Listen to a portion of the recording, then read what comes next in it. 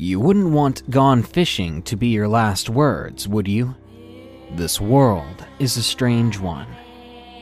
When you get lost in the woods and begin to hear footsteps following you, you can run, you can hide, you can defend yourself. But when you're out on the water, fishing pole in hand, if something is after you, your only choice is to slowly row away. Even if you're fishing on the bank, your back is turned, and if you manage to hear it coming, you'll be trapped by the water. Fishing might be fun, but it leaves you incredibly vulnerable. So here are 5 allegedly true fishing horror stories. What will you do when something starts fishing for you? But first, I would love to hear any stories you might have about encounters with incubi or succubi, these demons of lust and aggression. If you've been unlucky enough to face one of these entities, send me your story at darknessprevails.org. And if you're a fan of this channel, please share this video with your friends to spread the word of Darkness Prevails. Now, let's head out to the middle of the lake.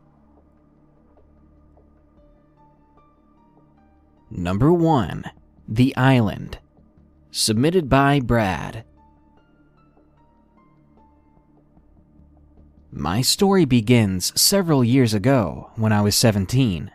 My friend Seth and I would go to a cabin near a river with his family each summer to fish and enjoy the water. We would travel for the day, then the next day we'd go canoeing among other things, and leave by the following morning. This became an annual thing, and this year was only slightly different because we had another friend of ours from out of town named Jason. Let me tell you a little bit about each of us. Jason is as close to a loose cannon as it gets, while Seth tends to nope out of most things. I usually lie in the middle. Most of the time I'm down for most things, but I still try to keep a level head. Now, this year was also slightly different due to the fact that our usual cabin hadn't been reserved, and we had to instead move further into the woods for our cabin. We left early and got to our cabin by late afternoon. We were tired when we got there, but excited that we could finally move after being crushed together in a small car. The 3 of us ventured out to get sticks for the fire pit that was set up in front of the cabin. We split up so we could cover more ground. I decided to go downhill, and at the bottom was a giant lake. This lake was beautiful. After being transfixed for a moment by this, I noticed that in the middle of the lake was a small island. It was covered by a small forest of trees, so many that it was impossible to see through to the other side of the lake. I could barely make it out, but it seemed that it also had what looked like a small statue or a rock formation on it. Whatever it was definitely man-made, but I didn't have much time to process it. Before I knew it, I was being called back by Seth. We had a pretty successful haul. That night, I kept thinking about how strange that island was. It shouldn't have been that strange, but it was. So whatever, I thought, and I passed out. The next day was another super early morning that consisted of granola bars for breakfast and travel to the beginning of the river where a vendor would lend us a canoe for a fee. It was a blast. After the ride, it was about early afternoon, and the 3 of us had plenty of time to do whatever we wanted. Thinking about that island, I suggested we go fishing. A small part of me wanted to go fishing, but a much bigger part of me wanted to go check out that island. So we hustled another canoe from the back of Seth's father's truck, and we set out. While on the lake, the guys were having fun trying to figure out how to even work a fishing pole, while I was glued to this island. On closer inspection, the woods on it were even thicker than I imagined. The strangest part, though, was the fact that the stone figure I'd seen the day before was gone. I circled that island 4 or 5 times and nothing. Noticing my lack of participation, Jason piped up and asked if I was interested in checking the island out. Jolted by his keen eye, I politely declined, stating that it was just interesting to look at, although I was very curious. For the rest of the day until nightfall, I thought about it. I couldn't get it out of my head. It almost felt like it was drawing me to it, like it was emitting some magnetic energy, and I was clearly attracted to it. Around the campfire, Jason felt it was the opportune time to tell ghost stories. I told mine after his, and the 2 of us were feeding off of each other's tales, while Seth was not into the situation in the slightest. After things calmed down, Jason then popped up from the seat and said, "Let's go to that island." "Now?" I said. "It's 2 a.m, man." "Exactly," he replied. "The perfect time to test out our courage." I turned to look at Seth, and he gave me a look that completely defined the word no. And I looked back at Jason, and I said after a moment, "Let's do this." And then the 2 of us headed out, equipped only with an electric lantern and a pump BB gun. You know, for protection, obviously. Crossing the lake wasn't difficult since the moon and the stars reflected off the night blue water. I had found a spot for us, and we landed. On the way there, I felt this was exhilarating. Now, finally in front of the dense trees, I felt weak and afraid. But I knew I couldn't back down. Not after taking the time and effort to come all the way out here. Jason and I switched items. He had led first with the lantern. Each step made me feel the lantern in front of me grow darker and darker. I gripped the BB gun as I heard noises behind me. I immediately thought, footsteps. But Jason persevered. He mustn't have heard what I heard. But I was going insane, being clasped in a sea of trees and darkness. Further we went, until suddenly the lantern got brighter. We were in the middle of the island. It was a small clearing with no trees. We both looked at each other and began to search the area. There was really nothing there, and before we knew it, we were both chuckling about how silly this whole situation was. We turned to go back the way we came, until I stepped on something. It was strange because it didn't feel like solid ground. I stepped on it again, and it sounded like creaking. Jason heard this too, and he illuminated the spot. After a little brushing, I discovered a door, a trap door leading directly into the ground. What the heck was it doing here? What was inside? As I reached for it, I heard laughing in the distance. I looked up at Jason, and he had fear spread across his face. I turned around toward the noise, and I saw a figure of a man standing before the clearing. He didn't say a word. He just kept chuckling to himself, followed by full-blown laughter. I couldn't see his face since the lantern was so dim at that moment. Then he stopped. I felt his eyes peer at me as he broke out into a full sprint towards the 2 of us. At this time, I instinctively fired a shot from the BB gun at him. He winced, and the 2 of us bolted out of there. I could barely ready the BB gun again mid-run, and I screamed that we need to get back to the canoe. I could hear he was very close to us. The lantern flailed back and forth until Jason turned around and threw the thing at him. I had to duck, but I had no idea that the guy was directly behind me when Jason had made impact. Now in the darkness, we made it to where we thought the canoe was. There was a problem though, because the canoe was gone. The thing had disappeared. Even in the starlight, it was impossible to locate it. Without thinking, I dove into the water and swam as hard as I could with Jason behind me. Halfway there, I thought, as I glanced over my shoulder to the island, and I saw the figure of that man standing at the shore. He was waving goodbye to us, like we were close friends leaving after a pleasant visit. This guy was crazy. Breaking the water and emerging on shore, we climbed up the hill and woke everyone up. We had to tell everybody what happened. We left the very same night, in fear that this psycho man might come after us. The next morning, the cops went out to the island and looked in the trap door. When we heard back from them, they said that it led to a room with makeshift shelves, but with nothing there. They claimed that whatever was there had been moved out, all except for one thing: a human femur. Multiple possibilities ran through my head. The feeling of dread, knowing that there was another person like me that lost their life out of possible curiosity. If that man really was a killer, then maybe I could have been a victim, someone who stumbled upon the island and never saw it coming. Honestly, it haunts me to this day, knowing that on a fishing trip, I was mere inches away from being grabbed, from being taken back to the trap door, and then God knows what. And that trap door still sits in the middle of the island. Number 2. The Witch in the Woods. Submitted by Crystal.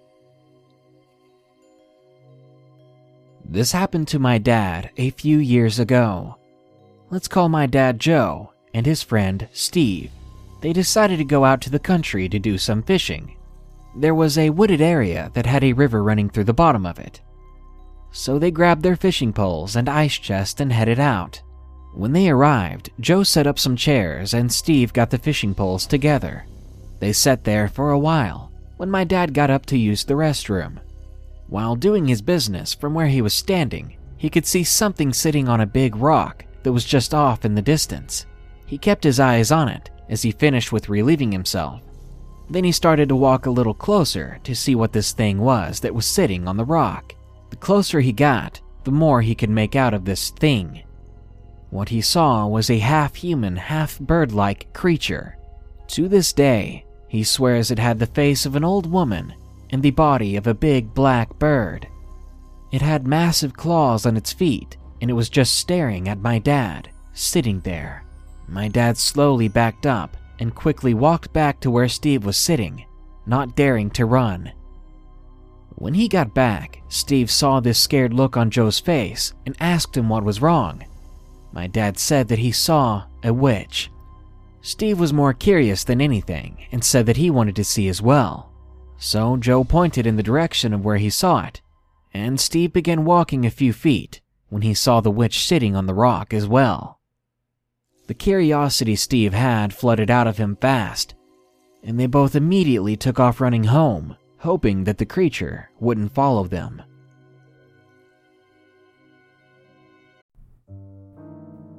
This episode is sponsored by June's Journey. Do you believe in monsters? And given the chance, would you be brave enough to track one down on your own? In June's Journey, people are the true monsters, and you can live the story yourself rather than sitting back and listening to one. June's Journey is a hidden object game with a thrilling murder mystery set in the Roaring '20s. You play as June on the hunt for your sister's murderer. Discover clues through exciting hidden object scenes with beautiful and atmospheric illustrations and music. Victory brings you closer to new plot points and suspenseful answers. When not hunting for clues, you can customize your own luxurious estate island with gardens, buildings, and decor. Or chat and play with or against other players too, in the Detective Club, where you could even put your skills to the test in the Detective League. June's Journey is both relaxing and fun to play. With my busy schedule, I find it's the perfect game to pick up and play whenever I've got a free moment. It doesn't demand too much time, and it's pretty satisfying solving puzzles quickly and unlocking new clues. Can you crack the case? Download June's Journey for free today on iOS and Android. Hey, it's Kaylee Cuoco for Priceline. Ready to go to your happy place for a happy price? Well, why didn't you say so? Just download the Priceline app right now and save up to 60% on hotels. So whether it's Cousin Kevin's Kazoo Concert in Kansas City, go Kevin, or Becky's Bachelorette Bash in Bermuda, you never have to miss a trip ever again. So download the Priceline app today. Your savings are waiting. Go to your happy place for a happy price. Go to your happy price, Priceline. Number 3. It Wasn't a Gar. Submitted by The One Who Hides in the Shadows. This occurred in 2007 when I was 9 years old. My family has always been very outdoorsy, and that summer my dad, my two brothers Luke and Owen, ages 15 and 12 respectively, and I had gone camping at a site in Virginia. For the life of me, I can't remember its name. We spent the first few days doing normal touristy stuff like canoeing, hiking, and fishing. On the morning of the fourth day, my brothers and I woke up early with the intent of going for an early morning swim. There was a large lake just out of eyesight of our tent, and after wolfing down a quick breakfast, we put on our swimming trunks, got our fishing stuff just in case, and set off. Luke was more interested in a large fishing pier at the lake. When we got there, 2 other people were already fishing there by the time we arrived. There was a man in his 40s and what looked to be his son. He must have been 14. Upon seeing us dressed in swimming trunks, the boy rose to his feet and told us, I wouldn't swim there if I were you. There's a lot of gar around, and they can really cut you up." I glanced over at Owen, who shrugged, and in his typical reckless fashion, he dove right in the water head first. I didn't want to be left out, so I jumped in after him, while Luke sat down next to the boy, and he began to set up his fishing pole. We had been swimming for around 15 minutes, drifting gradually farther and farther out. The water was very deep here, at least 20 feet. But we really didn't worry about it, since Owen and I were both on the swim team back home. At one point, I was swimming underwater, eyes closed, enjoying the cool temperature of it, when a hand closed around my ankle. Surprised, my eyes shot open, and I yanked my leg back, trying to get Owen to let go of me. His hand held on tightly though, and annoyed, I turned to push him away. And that's when I saw it, the thing that wasn't Owen. It had long bluish-green hair that billowed out around it, eyes that were entirely black, with long legs with wide webbed feet. Its green skin was scaly, and it had skeletal, thin arms ending in long, many-fingered hands. They ended in claws that looked hooked like a cat's, perfect for latching on and never letting go. As I watched, the thing opened its mouth, bearing rows of tiny, razor-sharp teeth, and it pulled me down deeper into the shadowy depths below. All on instinct and panicked, I kicked and screamed, accidentally letting out air. But I managed to kick the thing with my free foot. It opened its hideous mouth again, and with a wordless scream, it raked its claws down my leg. It was incredibly painful, and only a second or two later, I could see the familiar red color floating up in the water in wisps. I was bleeding, and I realized that I could not fight this thing. My head was spinning, and my vision was beginning to blur, and in a morbid satisfaction, I knew I would drown before this thing had its way with me. My energy was leaving me, and I closed my eyes, and that was when I felt strong hands gripping my arms, and I was pulled back up to the surface. I emerged gasping and coughing. Owen and Luke grasped my arms and pulled me to the shore. The whole time my leg was burning, and I could see that there were long, deep cuts in it. Luke and Owen carried me back to the campsite, and they woke up my dad, and quickly they took me to the ER. My leg was fine once they cleared up all the blood, and luckily enough, I didn't need any stitches. But to this day, I still have the faint scars from the event. They told me later that when I hadn't come back up, Luke had gotten worried, so he and Owen came looking for me. They said that when they found me, something shot away through the water at top speed, and before they got a good look at it, it was gone. I told everyone about the thing. I told them every detail. But of course, no one believed me. They dismissed it as my imagination, and they figured that it must have been one of the gar that the boy warned us about. But I know better. My eyes did not deceive me that day. So if anyone knows what the thing I saw may have been, I'd love to hear about it. Number 4. Scoutmaster's Voice. Submitted by Anonymous. I am an Eagle Scout in Ohio, and I do a lot of camping. Most of these campouts I go fishing because it gets me away from the younger scouts. And when this all happened, I was at peace, until it all went to hell. The trip started out very enjoyable. We ate, played capture the flag, etc. It got late, and most everybody went to bed, but me and a friend of mine decided to go night fishing. So about midnight, we headed out to a lake. It was about 1.5 miles from the campsite, but I always thought the long walk was half the fun. It seemed routine to us. When we got there, we were greeted by the usual crickets and frogs. We sat down and set up our fishing poles, and we enjoyed nature for the longest while. But about 45 minutes later, something started to happen. First of all the crickets and frogs and creatures of the night, they suddenly went quiet. All the night noises had just faded away, and now this supernatural silence had become louder than the noises before. Being an avid outdoors person, this weird silence has always been a bad sign. Honestly, we started to get a bit creeped out, so a few minutes later of enduring this, we decided to head back to camp. And this is where things got freaky. While packing up our fishing stuff, We heard this disturbingly loud screech from across the lake, and we heard branches breaking. We stood there in terrified awe, listening as these sounds were coming around the lake, coming toward us. And better yet, it was coming fast. Now, both my friend and I have been taught many animal calls, especially those local to the region, but never, not once in either of our lives, have we heard an animal quite like this.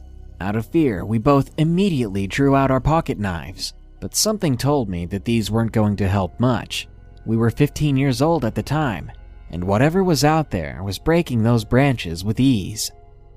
We looked around, trying to find a place to hide, and we found one of those stationary latrines with a door almost cut off, except for the plexiglass window.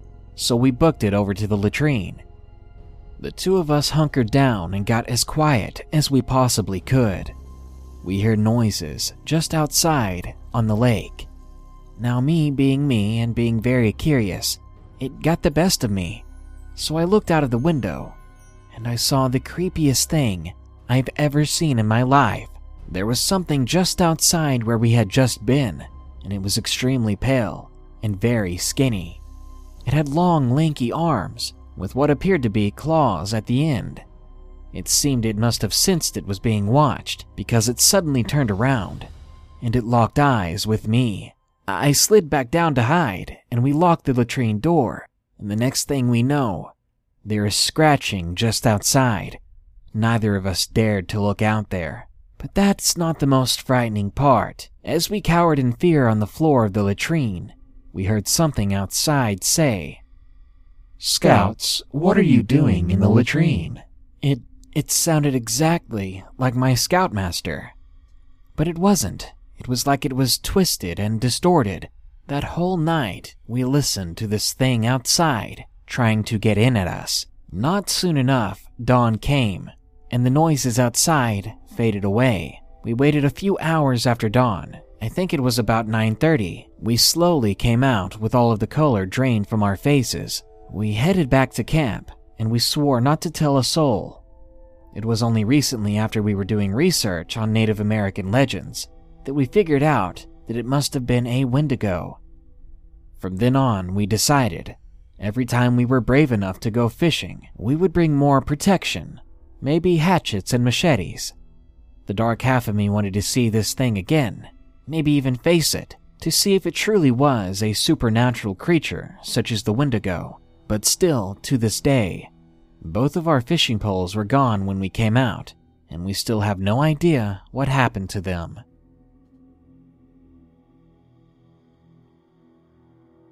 And number 5. Who is hiding in the wilderness?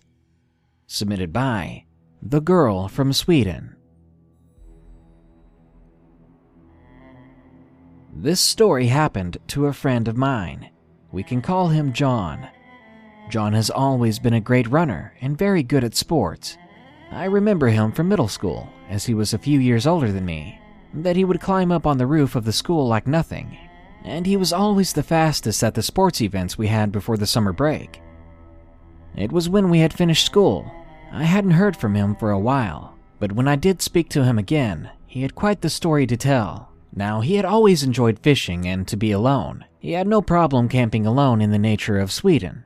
He would often go beside lakes where there was plenty of trout, so that he could catch some fish and eat it for supper.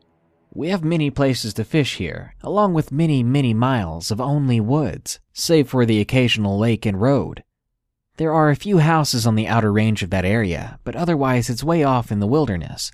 In this area, there's a place that the old Swedish folklore say that the youngsters from old days went to dance in the Midsummer's Eve.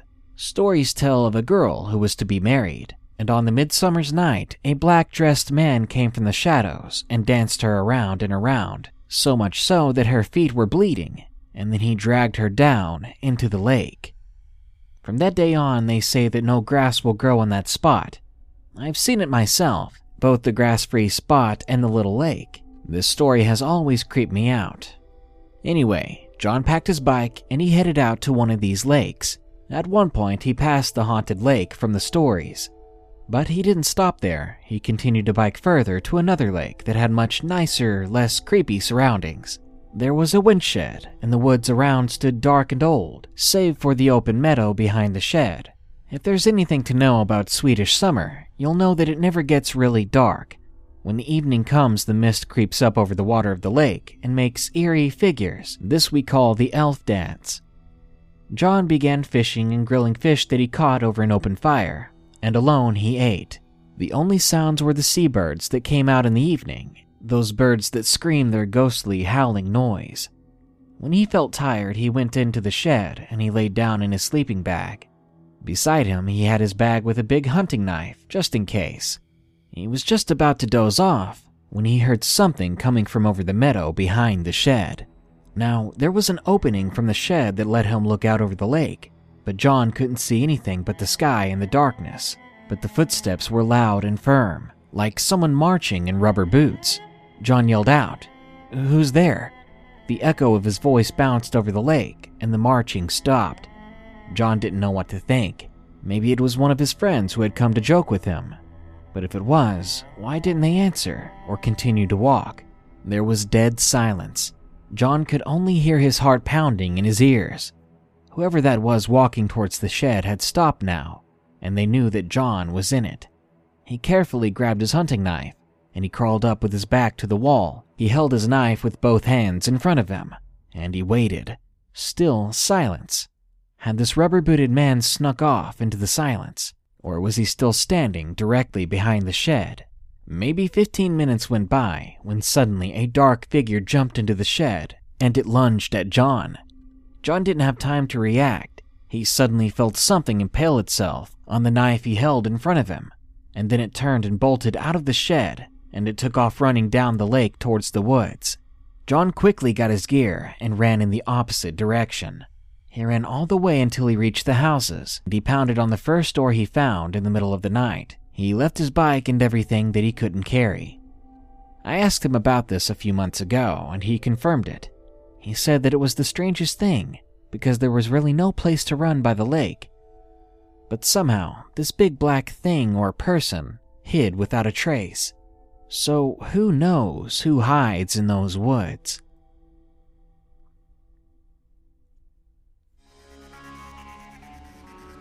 You guys are just the best, you know that? Joining me so eagerly to share in these scary stories. I love reading these tales, no matter the nightmares I wake up from. So long as you support me, I hope I can always be here to bring you new chills, new thrills, and the freakiest kind of entertainment.